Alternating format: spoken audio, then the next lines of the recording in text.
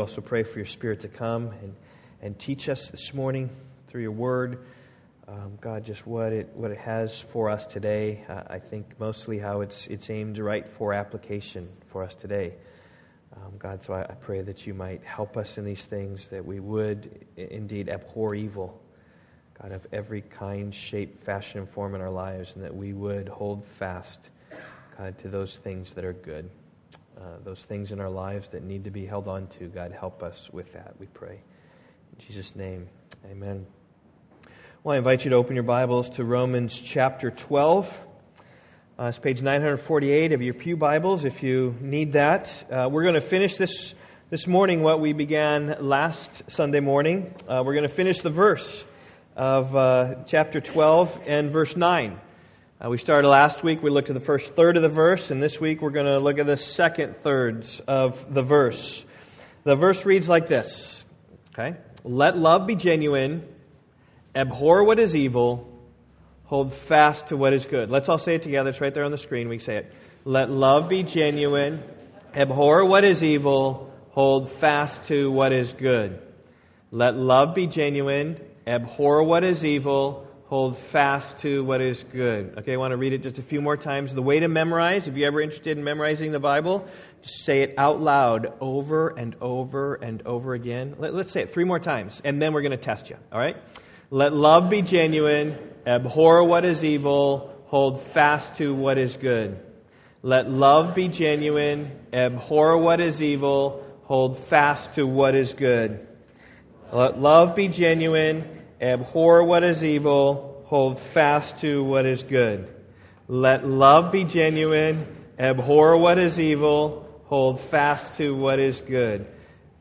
Let love be genuine, abhor what is evil, hold fast to what is good. Good job. Well, the verse is simple. You can see it right there. It's 3 lines, 3 commands. A command to love, a command to avoid evil, and a command to do good. In fact, in many ways, these 3 commands here could summarize all of the application of all of the Bible. What does God call us to do but to love others and to avoid evil and to do good? I mean, that's exactly what Paul calls us to do right here, right? Loving, hating evil, and doing good.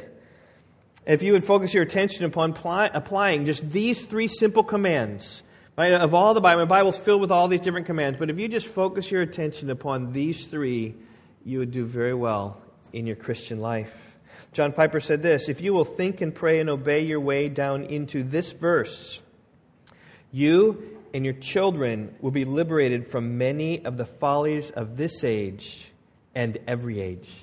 In other words, what he's saying is that this verse here kind of holds a key to or maybe summarize, maybe not hold a key, but summarizes so well just the application of all the Bible that it would protect you from so many wrong ways if you just follow after this verse. And it always has for 2,000 years. And it always will. Now, these 3 commands are so general and universal that even non-Christians understand this. In fact, if you would ask someone on the street, what's important? How ought you to live? You might get the same answer. Say, well, I should be a loving person, and I shouldn't do bad, and I should do good. I mean, that's just as simple and as vanilla as it gets. But what makes these commands here distinctly Christian is the context.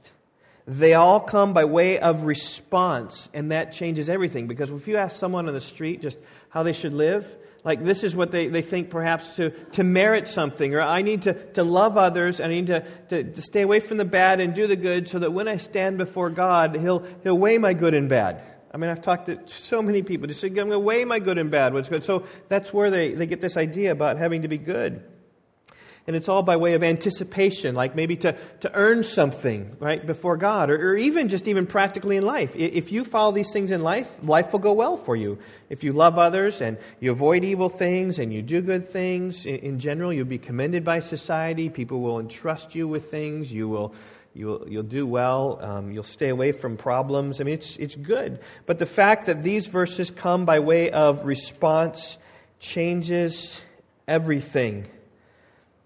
True Christians seek to apply these not to earn anything, but in response to the mercy of God. That's where Paul began. That's Romans 12:1. That's where Paul began. And I just say this, that it is so important as we crawl through Romans 12, verse at a time. I think next week we're going to look at verse 10, loving one another with brotherly affection and outdoing one another in showing honor, because I think those two link together. But as we just crawl through this, I'm going to relentlessly remind you that the context of this message comes in response to the mercies of God, Romans 12, verse 1. But if you forget the context, then my message today is mere moralism, and it's nothing different than the world would seek to try to do. In fact, there are many devoutly religious people who follow after this maxim. In fact, some of them try really hard after this maxim. I'm thinking of this guy who tried really hard to obey the commandments and to walk in a right way. I remember reading his autobiography years ago, and particularly I remember the time in which he sought diligently to live a moral life. He was no Christian, but he had healthy respect for Christianity. He didn't believe the Bible, though he knew what it said because he was such a learned man. And there was a season in his life where he began to attend church because he had a little bit extra leisure in time in his life. And this is what he wrote in his autobiography. I commend you to read it. I remember reading it to my children, Carissa and SR, when they were probably 10. I asked SR about the autobiography this week, and I said, "Do you remember when I read the autobiography to you?" And he said, "No." Well, I remember. And I remember this time when he had some leisure time. And so he said, "Though I seldom attended any public worship," Benjamin Franklin says, "I still had an opinion of its propriety and of its utility when rightly conducted, and I regularly paid my annual subscription for the support of the only Presbyterian minister or meeting that we had in Philadelphia." So he didn't go to church, but he paid to, support the local congregation. He was a good man. He was a faithful man. Not a godly man, but a good man. He says, "This pastor used to visit me sometimes as a friend, maybe because he knew that Benjamin Franklin was helping him with some monies and had some publishing capabilities. I don't know. And he would come and admonish me to attend to his administrations, that is, church services. And I was now and then prevailed upon to do so. And once for 5 Sundays successively I did. Had he been, in my opinion, a good preacher, perhaps I might have continued." I know what that's about. We've had people come to church, and then I hear kind of when they go, "Oh, they didn't like this, and they didn't like that," whatever. But notwithstanding, but I just say that wasn't the fault of Benjamin Franklin, because he heard one of the greatest preachers of all time, whose name was George Whitefield. He loved to hear him preach, not because he believed it, but because George Whitefield was such a great preacher. But he was itinerant, so Ben Franklin didn't see him very much. But anyway, he says, "Had he been, in my opinion, a good preacher, perhaps I might have continued, notwithstanding the occasion I had for the Sunday's leisure in my course of study. But his discourses," and hear this well, from Ben Franklin, a humanist, his were chiefly either polemic arguments or explications of the peculiar doctrines of our sect, and were all to me very dry, uninteresting, and unedifying, since not a single moral principle was inculcated or enforced, and their aim seeming to make us better Presbyterians than good citizens." And so he just kind of discerned, like it was no practical help to him. That's why the preaching of the Word, right, ought to take God's truth and apply it deeply into our hearts. But anyway, he wanted to describe how this minister was preaching through Philippians 4, verse 8, which says, "Whatever is true, whatever is honorable, whatever is right, whatever is lovely, whatever is of good repute, if there's any excellence, if there's anything worthy of praise, let your mind dwell on these things." And as he listened through these sermons that this pastor gave, Franklin wrote this. He says, "I imagined in a sermon on such a text, whatever is true, whatever is honorable, whatever is right, whatever is pure, whatever is lovely, let your mind dwell on these things, we could not miss of having some morality."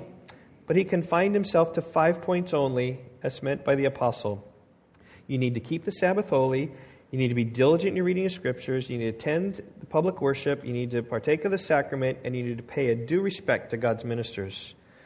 He says, "These might be all good things, but as they were not the kind of good things I expected from that text, I despaired of ever meeting with them from any other, was disgusted, and attended his preaching no more." It's very interesting. He wasn't faithful to the text. And Benjamin Franklin saw that and said, "This is no use." It's very interesting.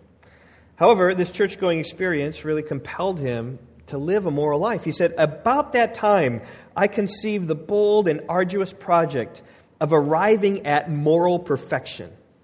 Here's Benjamin Franklin wanting to arrive at moral perfection. He says, I wish to live without committing any fault at any time. I would conquer all that either natural inclination, custom, or company might lead me into. As I thought I knew what was right and wrong, I did not see why I might not always do the one and avoid the other. So you catch what he's doing? He wants to be perfectly moral. Right? He's Christless, okay? So he's not got the Spirit, but he's on his own flesh, seeking to be absolutely moral. His categories were right and wrong, good and evil, just like our text. Love one another genuinely, abhor what is evil, and hold fast to what is good. And with all his might, he tried to do good and avoid the evil. And so intent was he upon this project that he made a little notebook. And he listed down some virtues. And throughout the day, Benjamin Franklin, as he observed himself transgressing any of those virtues, he would write a little check. Nope, missed that one, missed that one, missed that one. And he did this actually for quite some time. He talks in his autobiography about how he then would rather than starting a new one, like we'd just print out another sheet on our laser printer, right? But he would kind of erase everything. And then he figured that he's got to draw his lines with ink so that when he erases it, it's not so bad. And over, he did this, and I don't know how long the biography doesn't say, but he kept this little book with him for a long time and was diligent about trying to do this for some time. At the beginning of every day, he'd ask himself this question, what good shall I do this day? And at the end, he would ask himself this question, what good have I done today? So really trying hard every day, right? Just noting when he failed in his morality and marking off the times when his actions were evil, and every day seeking to do good. And really, exactly like Romans 10:9 would have him to do, let love be genuine, abhor what is evil, and hold fast to what is good. And here's what he discovered. He said, but I soon found that I had undertaken a task of more difficulty than I had imagined. While my care was employed in guarding against one fault, I was often surprised by another. Habit took advantage of inattention, and inclination was sometimes too strong for reason. He said, I was surprised to find myself so much fuller of faults than I had imagined, but I had the satisfaction of seeing them diminish. Did you catch what he says? He says, I did not know that I had so many faults. And he was exposed that he was a sinner. But he did say, well, I did make some moral improvement, which he did on the earthly realm, but he never claimed moral perfection. And what Benjamin Franklin teaches is this, no matter how hard you try very, very hard, you aren't able to live out the full realities of our text this morning. So in some ways, it's going to be discouraging for us. So we seek to say, okay, let love be genuine, abhor what is evil, hold fast to what is good. Benjamin Franklin couldn't do it. It's difficult for us to do, just absolutely perfect. But here's the good news, that Romans 12:9 isn't some stepping stone to achieve something. It is rather a response to something great. And the response to something great is this, Romans 12:1. I appeal to you, therefore, brothers, by the mercies of God, to present your bodies as a living sacrifice, holy and acceptable to God, which is your spiritual worship. See, it's the mercies of God that Romans 12:9 is drawing us to love. And it's the mercies of God that cause us to hate evil. And it's the mercies of God that give us a desire to pursue good. It's in light of these mercies, right, that Romans chapters 1 through 11 is where we are. And if you don't understand Romans 12:1 and the linchpin that is and the hinge that is about all the fact that we are sinners, but God saves us by His grace to the sanctification struggle, but we're secure in His sovereignty. If you don't understand Romans 12:1, you won't understand verse 9. Because it's all in response is what our heart sings and what resonates with us and what it is that we want. And you won't understand verse 10 next week. And you won't understand verse 11 the next week. And 12 the next week. You'll just miss it if you miss Romans 12:1. And so I'm going to hammer that over and over because Romans 12 verse 9, our text today, is just a rightful response to the mercies of God. It's the rightful response to a God who has forgiven us of our sins through the grace that's in Jesus Christ. And what Benjamin Franklin was right about not obtaining moral perfection, but he failed to see is that Jesus was the one who's perfect for us. Turn back to Romans 8, verses 3 and 4. You right there? Turn back. It says this, for God has done what the law, weakened by the flesh, could not do, by sending His own Son in the likeness of sinful flesh, and for sin He condemned sin in the flesh, in order that the righteous requirement of the law might be fulfilled in us, who walk not according to the flesh, but according to the Spirit. In other words, right, the mercy of God is that God has come and done what we could never do, what the law could never do as weak was by the flesh. Christ Jesus came in to do. He met the righteous requirement of law that we never could. As we trust in our faith in Him, we are made completely righteous in Him. There is no condemnation in Christ. That's what Paul's talking about in Romans 3:24. It says we're justified by His grace as a gift through the redemption that's in Christ Jesus. Romans 1-11 speaks about how we are justified and vindicated by the Lord by faith. And we're not, Romans 12:9, we're responding to that. We're not trying to do anything helping, right? We're not trying to earn anything by that. We're responding to our God whom we love. Right, so I want to look at our response to Romans 12:9 by just digging into these commands. Last week we looked at love, and this week we're going to look at evil and good. My message this morning is entitled Dealing with Evil and Good. Like, how do you deal with them? I have 2 points this morning. We're going to spend a lot of time on the first point and not so much on the second point. Here's my first point, simply hate evil. Paul says in verse 9, abhor what is evil. That translation comes really from the Greek word for hate, but has this little preposition in front of it which serves to amplify it. So you might want a literal translation of this would be really hate what is evil. And that comes out in various translations. The Christian Standard Bible says detest evil. The New International Version says hate what is evil. But the Greek text is abhor what's evil. It's like really hate the evil, which is the ESV, which is the NIV, which is the New King James. Abhor what is evil. Listen, and when you hate something, you avoid it like the plague. Like my sons do this with school. Like, avoid it like the plague. Thankfully, SR's done. Golf clap. Where's our? David's got a while to go. All right? So he'll get there, Lord willing. Now, some children, if you hate something, right, avoid it like the plague. Some children do this with broccoli. My favorite boy, Calvin, here. Right, or split pea soup. Or mushrooms or onions. Kids, do you do this? Adults, do your kids do this? Absolutely, they do this. And some people do this with snakes or spiders or mice. They see a mouse, what do? They're up on a chair going, eek! I don't know why they say eek when they're scared of a mouse, but that's what they say. And that's what Paul's sort of response is calling us to do regarding evil. We ought to have a healthy fear of it. The fear of the Lord is to hate evil. We ought to have this fear of God, this hatred of evil, this fear of evil, that we want to just run away from it. Now, this isn't the first time in the Scriptures such a picture is used of fleeing away from things. Paul told the church in Corinth, 1 Corinthians 10:14, my beloved, flee from idolatry. That is run away from it. That's when it comes near or you sense it, you want to go the other way. Like a cockroach that flees the light, we are to flee evil. When the evil comes, we need to flee it. We need to hate it. The Apostle John closed off his first epistle with a similar command. Little children, keep yourselves from idols. Don't even come close, but stay away. Keep yourself from the idols. Paul told Timothy, flee youthful passions. That is, run away from them. Get as far away as you can. To the church in Thessalonica, Paul said, this is the will of God, your sanctification, that you abstain from sexual immorality. Keep it away from you. Abstain from it at all costs. Avoid it. That's the path of wisdom. Proverbs 22 verse 3 says, the prudent man sees danger and hides himself, but the simple go on and suffer for it. Here it is. The wise man surveys life around him. The prudent man sees danger and he hides himself. When he sees the danger, he heads the other way and he hides himself. But the foolish man does the opposite. He sees danger and he walks right towards it. He investigates it and he gets ensnared by it. Now this is the Great America verse, right?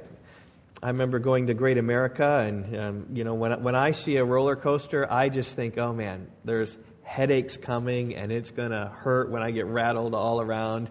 And I remember being there and another godly brother said, Proverbs 22 verse 3, Steve, the prudent man sees danger and he hides himself, but the foolish simply go on and they suffer for it.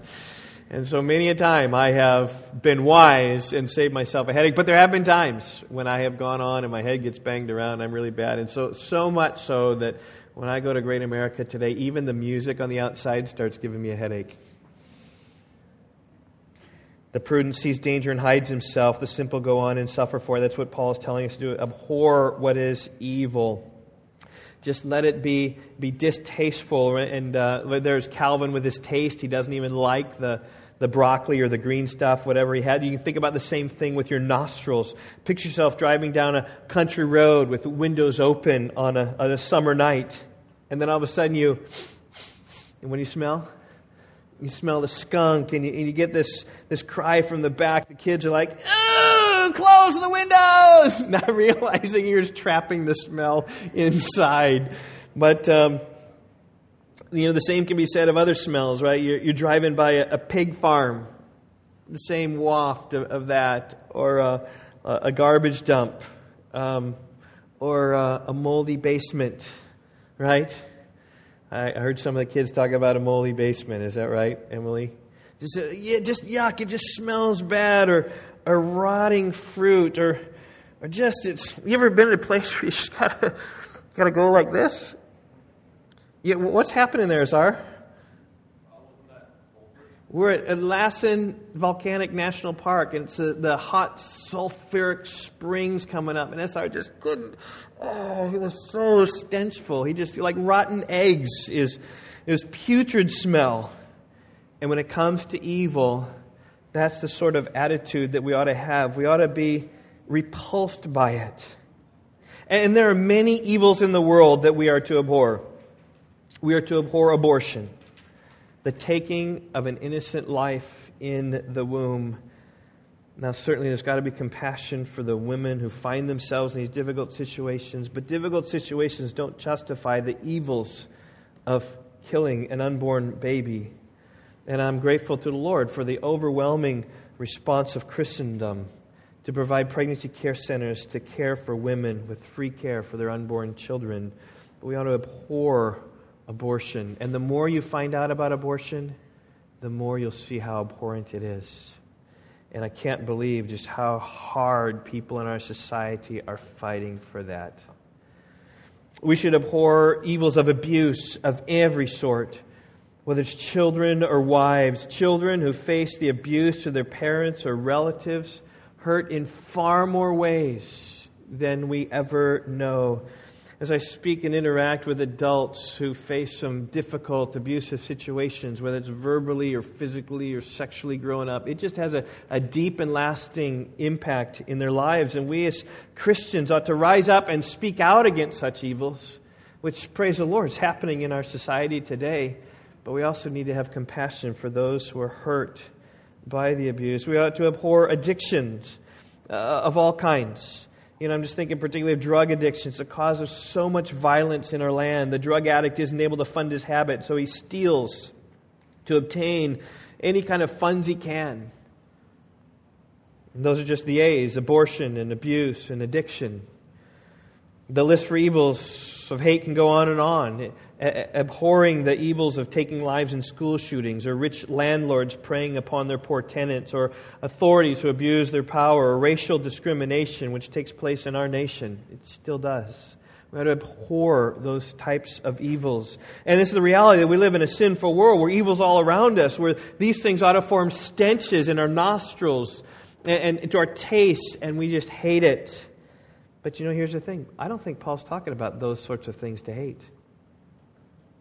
I don't think Romans 12:9 is a verse to rile us up to the point of all the sins of others in our society and condemn them for all the bad that they are.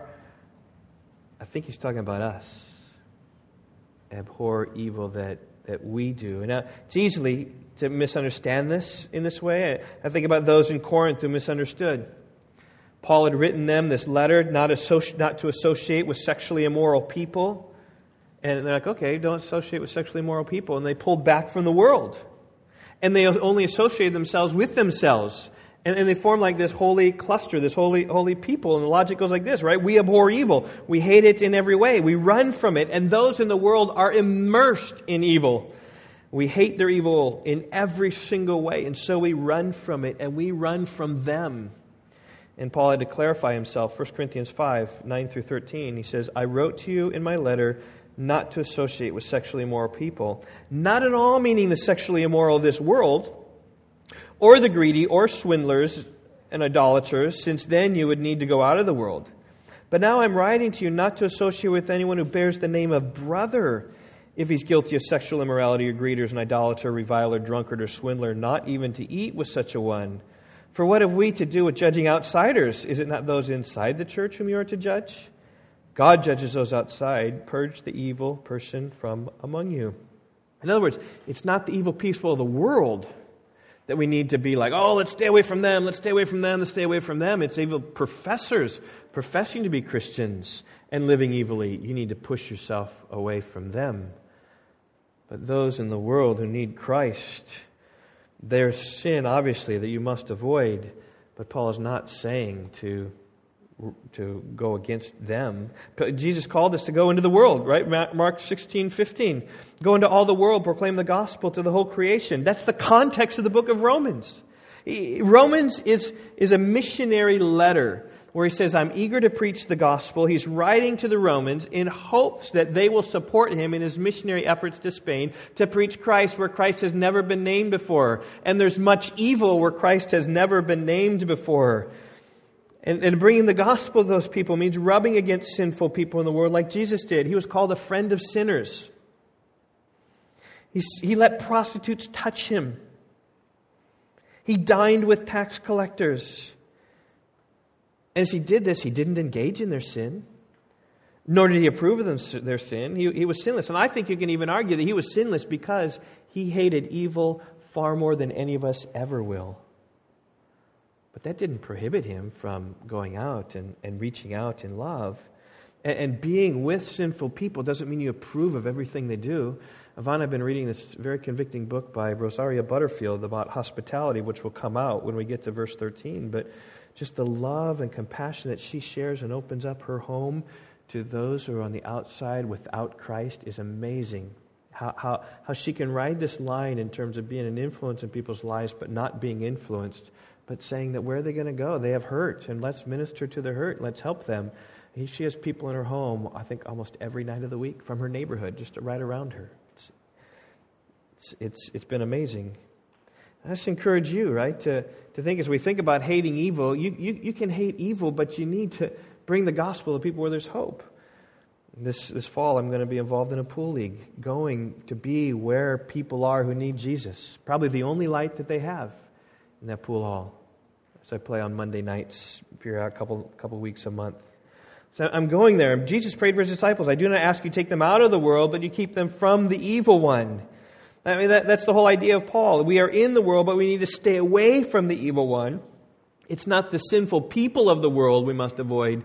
It's sin in our lives that we need to avoid. When Paul says abhor what is evil, he's talking about the evil in our lives. He's talking about personal holiness. He's talking about walking in purity before the Lord that's sensitive to sin on all levels, in your mind and in your heart and in your body. And he's telling us to abhor evil that's in ourselves. And the more you know yourself, the more you realize that there is more to abhor.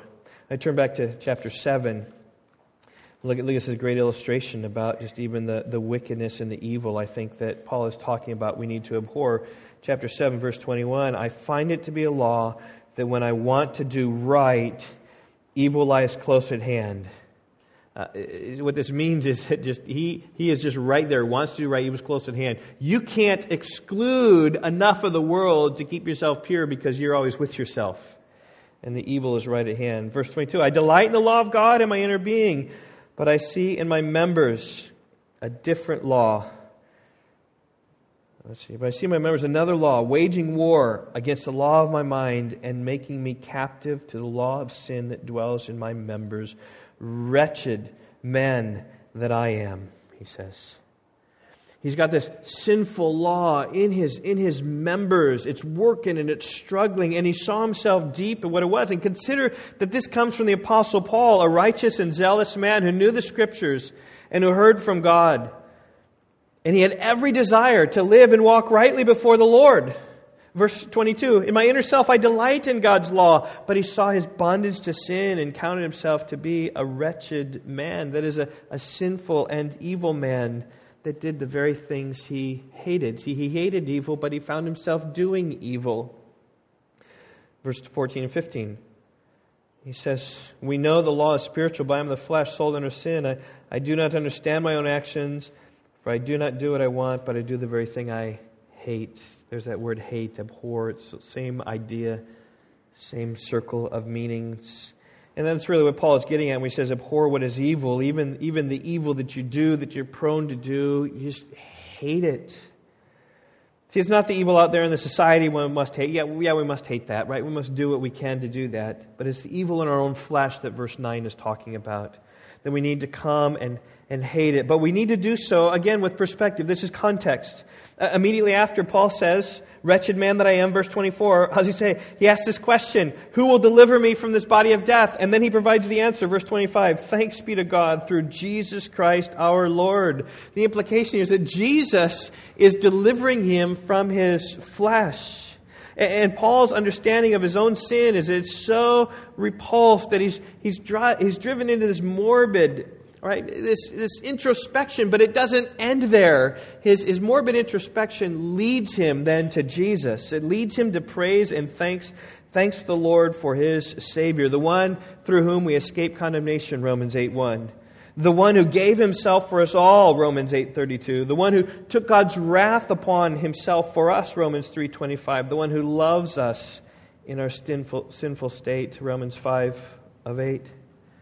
And again, I remind you, right, Romans 12:9, hating evil, is response. I mean, what is it that gave Paul this desire and delight to hate evil? It's the very fact that God's Word dwelt in him and that he loved God's Word and he loved God's law and he approved of it and he wanted to walk that way, but it was difficult. He did the things he hated, and Paul's stirring us to have this holy fight within us. And we hate evil in us, but we know of God's mercy toward us. And apart from God's mercy, we'd be in despair. Wretched man that I am, who will deliver me from this body of death, Ben Franklin? Nobody. But Jesus will, if you know Jesus. And see, with God's mercy, it's all changed. Yes, we see our sin. Yes, we hate our sin, but we also see His mercy and grace, and that gives us strength to carry on our lives then with joy. And so we aren't following the counsel of Romans 12:9 for approval before the Lord. We're following Romans 12:9 because our hearts want to be followers of Jesus Christ. And this abhorrence, where it says, abhor what is evil, that extends to every sin. Even the littlest evil in your life ought to be hated and despised. Many times we think it's only the big sins. Oh, we can hate the big sins. We can speak loudly against the big sins. But these little sins, we can have them. Jerry Bridges wrote a book called Respectable Sins. Right, that is the church has got these big ones. No, you can't do those. But then has a lot of respectable sins that you can do. Jesus debunked that. It's not just the big sins we need to hate. We need to hate every sin. The Sermon on the Mount, he brought it down to the heart. If you look at a woman with lustful intent, you're guilty of adultery. If you're angry with your brother, you're guilty of murder. It's every evil that we need to hate. I don't want to embarrass him, but I want to encourage the Browns. We were at the last party yesterday, and you had to try to guess how many M&Ms were in this big barrel of M&Ms, and a lot of people guessed, and I got it right. I didn't get it right. I missed. Amy said by 300. Adam, maybe you know. I'm not sure if you were there counting. I don't know how you counted them all, but my guess, as I remember, was in the 8,000 range, 7,000 range, 7,000. I was in the 7,000, whatever, missed by 100. So anyway, Amy comes with this big, 7,000 M&Ms. It's not good for me, Adam. And so my kids didn't know that. And so David was longing that one of us would win. He guessed 300, and he didn't win, okay? But he was longing that we would win. And so I took some of these, and I kind of brought them proudly here. And I was just going to say, hey, look, I got a bunch more of these, Yvonne. And Yvonne had to say, We won. Did I win? I shouldn't know. I won. But David had some, and then I was going to give some to the kids, and I gave some to David, and Thatcher was there. I said, Thatcher, would you want one? And he took one, and then he put it back. He said, no, my parents wouldn't want me to do that. How sweet that was. Now, I don't know whether it's an allergy thing or whether it's just, I just need to, but it's sensitive to an M&M. And what a perspective of all of us that we would be sensitive to M&Ms before the Lord. Listen to Proverbs 11 and verse 1. It says, a false balance is an abomination to the Lord, but a just weight is His delight.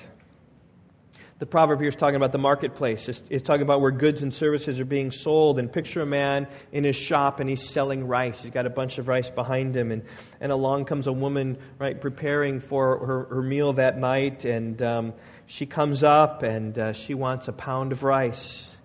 And so since he sells it by the pound, 70 cents a pound, she comes seeking some rice. And so he pulls out his false balance, which weighs 15 3/4 ounces. And puts it there on the scale. And then puts a pound of rice on the other. And he sells her this pound of rice for 70 cents. But because of the false balance, it was only 69 cents worth of rice. That's called a false balance. Cheating her out of a penny. And you know what the Lord calls that?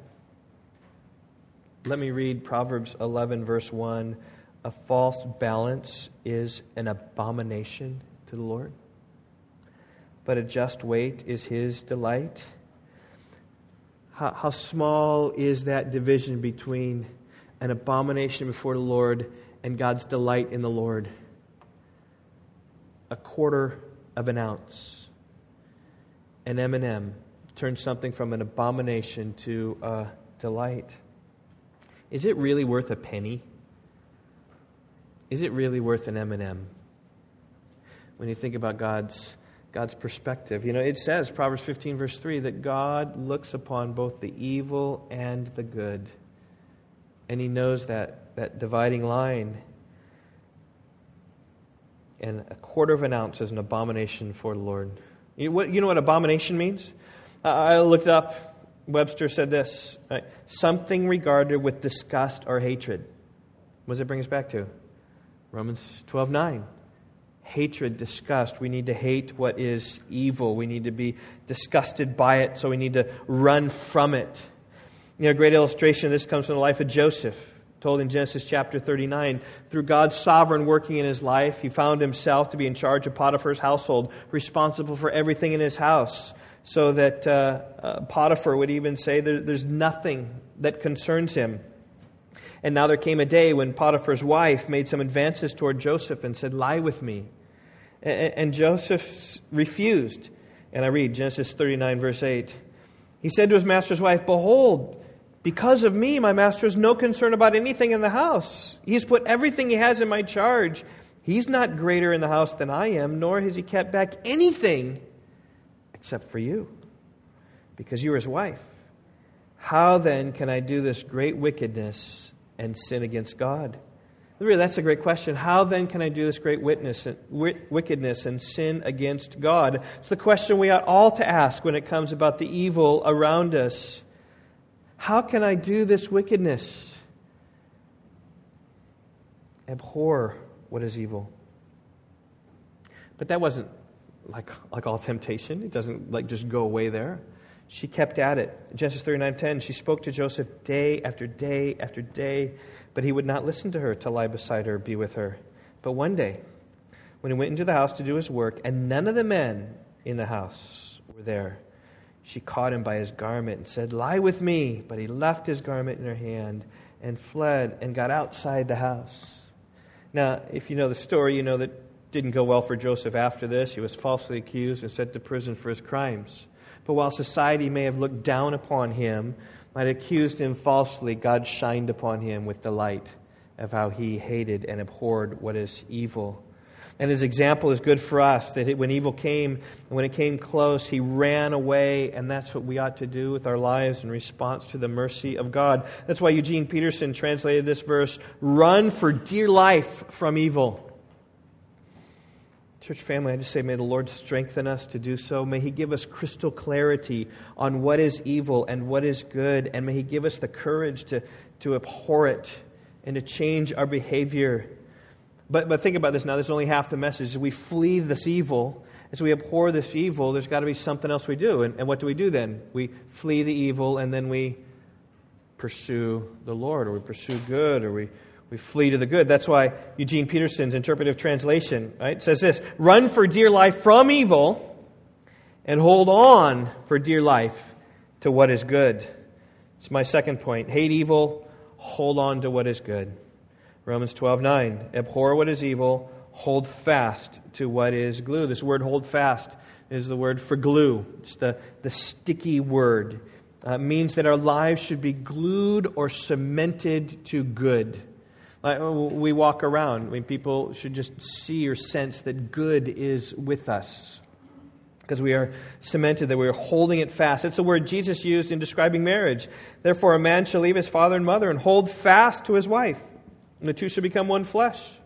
Holding fast, clinging, gluing. It's a word used to describe dust clinging to your garments. Shake off the dust that's clinging, that's glued to your garments. It's the word you describe the unity of the early church. They were just joined together. They were glued together. And when it comes to good, this is how it should be with us. We should be joined like a husband and a wife are joined. We should be like dust on a garment. Like it's just all around us. It's on us. We should be like friends who stick closer than brothers. And we flee from evil. We need to flee to the good. Earlier I read for you 2 Timothy chapter 2, verse 22, where Paul said to flee from sin. He didn't just flee from sin. No, he said what to go after. He said follow after the good. He said this, 2 Timothy 2:22, 2 Timothy 2:2. Flee youthful passions. And, here it is, pursue righteousness, faith, love, and peace, along with those who call on the Lord from a pure heart. And you can easily umbrella all these things, righteousness, faith, love, and peace, under this umbrella good. Right? Flee from those things, follow after, hold on to the things that are good. Pursue the things that are good. Pursue the things which are blessings to others. Now, thinking about how you exposit this, I'm thinking in the Scriptures, like, it could be almost infinite ways in which to do this, because the Scripture is always pointing us to the good things. Psalm 92 verse 1, it is a good thing to give thanks and praise unto the Lord. It's good to come into the assembly. It's good to walk in unity. It's so many things that are just going to tell everything that it speaks about, obeying the Lord or walking, they're all under this umbrella good. But before I really get into some application, I want to think about making a parallel point. Remember when it said hate evil, and there's all those evil things out there in the world that we need to hate those, but he's not talking about that. He's talking about us. I say similar. There's a lot of good things out there that we can rejoice in, that we can hold on to in some regard. But he's not talking about that. He's talking about what's in here. So but let me give you an instance of how easy it is to look out there. And let me just tell you a story. I went with John Underhill. I went into the jail one day. You invited people into the jail like Sunday after your weekend. It was a great time. I loved the time. It was fantastic. And while I was being checked in by the deputy and kind of standing there, I was sitting around some pastors. And particularly there was a pastor of a big church in town. And kind of the question came up, are you involved in jail ministry? Here was his response. Oh, yeah, we're involved. In fact, we come here like twice a week, and like every Sunday we come. I'm thinking like, twice a week? Like, oh my goodness, like I got enough stuff going on. And you got a lot of stuff going on. I mean, you're the pastor of this big church. How can you come here twice a week? Newsflash, he wasn't going there twice a week. People from his church were going there twice a week, but he just lumped himself in the we, almost the appearance that it was I. I remember talking to another guy, part of a bigger church here in town, and he talked about all the mission trips which we're involved in. We're doing this in this country, and we're doing this in this country, we're doing this, and we got all these summer opportunities. I'm like, I struggle to go once a year is a lot, and you're going a lot. And then it just dawned on me. When he says we, he doesn't mean me. He means all the good that they are doing. And I just say there's lots of people who love going to big churches because of all the good that's doing.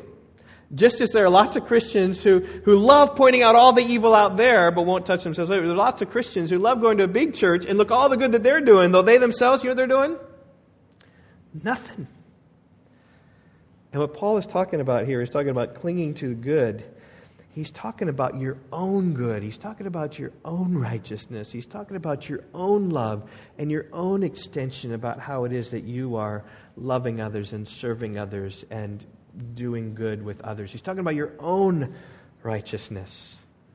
Do you understand what I'm saying? Because it's easy to say, oh yeah, all those things are good. But what about your good?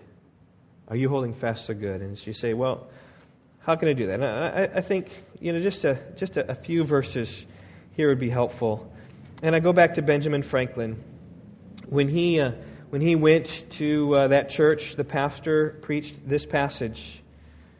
And Franklin was disappointed. Finally, my brothers, Philippians 4 verse 8, whatever is true, whatever is honorable, whatever is just, whatever is pure, whatever is lovely, whatever is commendable, if there is any excellence, if there's anything worthy of praise, think about these things. So in other words, here's the key. Right? You want to hold fast to the good. You want to hold on to the good. Well, think about the good. Whatever's true, right? Think about the true things. Whatever is honorable, think about the honorable things. Whatever is lovely, think about the lovely things. Whatever is commendable, if there's any excellence, if there's anything worthy of praise, you just dwell on those things and you think about those things, and then as those things work themselves out in your life, it will work itself out in a good and profitable and helpful way. And I just encourage you, if you want to hold on to what is good, think on those things and commend those things as well. Speak highly of those things. Again, I just love pointing out evidence of grace like I did in Thatcher. I just want to do that, Chuck, for you. Chuck Dean. Rachel was here last week. I was so encouraged by Rachel. She's come back from Moody Bible Institute. She said, her perspective, I'm going to misquote her a little bit, but she said, I thought it was going to be good, but it's way better than I thought. We're learning all this Bible stuff, and we just get to do this. And she's involved in some ministry. And I tried to commend her. I've commended her to others. I commend her to you, Chuck, and maybe I don't see Elise here today, but just commend what is good. Whether you see evidence of grace like you do in Thatcher, you see evidence of grace in other places, commend that, because what you commend will continue to go, will continue to progress, and that's in others. You want to hold on to that. It rubs off on yourself. But it's all about your mind. It's all about thinking. And I come back to Romans 12 too. Don't be conformed to this world. Right? That's the same message here. Abhor the evil. But hold fast to what is good. Be transformed by the renewal of your mind, that by testing you may discern what is the will of God, what is good and acceptable and perfect. You want to see what's good? Well, saturate your mind with God's Word, and then you can see what's good and follow after the Lord in those ways. The Lord looks down upon the evil and the good. And I just pray that when He looks upon us, He doesn't see an abomination, but He sees us walking in righteousness before the Lord. And that comes, right, before Christ. We are clean and pure before Him, but these are our heart's desire, to live in these ways. So let's pray. Oh, Father, I would pray that You would sink these things deep into our heart, that we would indeed abhor evil out there and in here and in ourselves. Help us, oh God, to be sensitive to sin. Looking at this message, I have a long way to go. God, thinking about the 1/4 of an ounce, God, that needs to be shed. Father, would pray that You might help us in these ways. God, would pray that You would teach us how to hold fast to the good. God, there's so much in the Bible that exhorts us in those ways. And I pray that that would be true of us at Rock Valley Bible Church, that we would be those who are glued to good, those who hold fast to it. God, and we do these things, again, not to merit anything before You, but really to please You and to walk in righteous ways and to be rewarded by the blessings that You give to those who walk uprightly. Psalm 84, verse 11, no good thing does he withhold from those who walk uprightly. And Father, as we walk uprightly, there's blessing there. There is health. There is vitality. There is joy. And so, God, I pray that you would help us in these things so as to walk rightly before you. God, I thank you for this church family that does that so well, and would pray you just help us to excel still more. We pray in Jesus' name. Amen.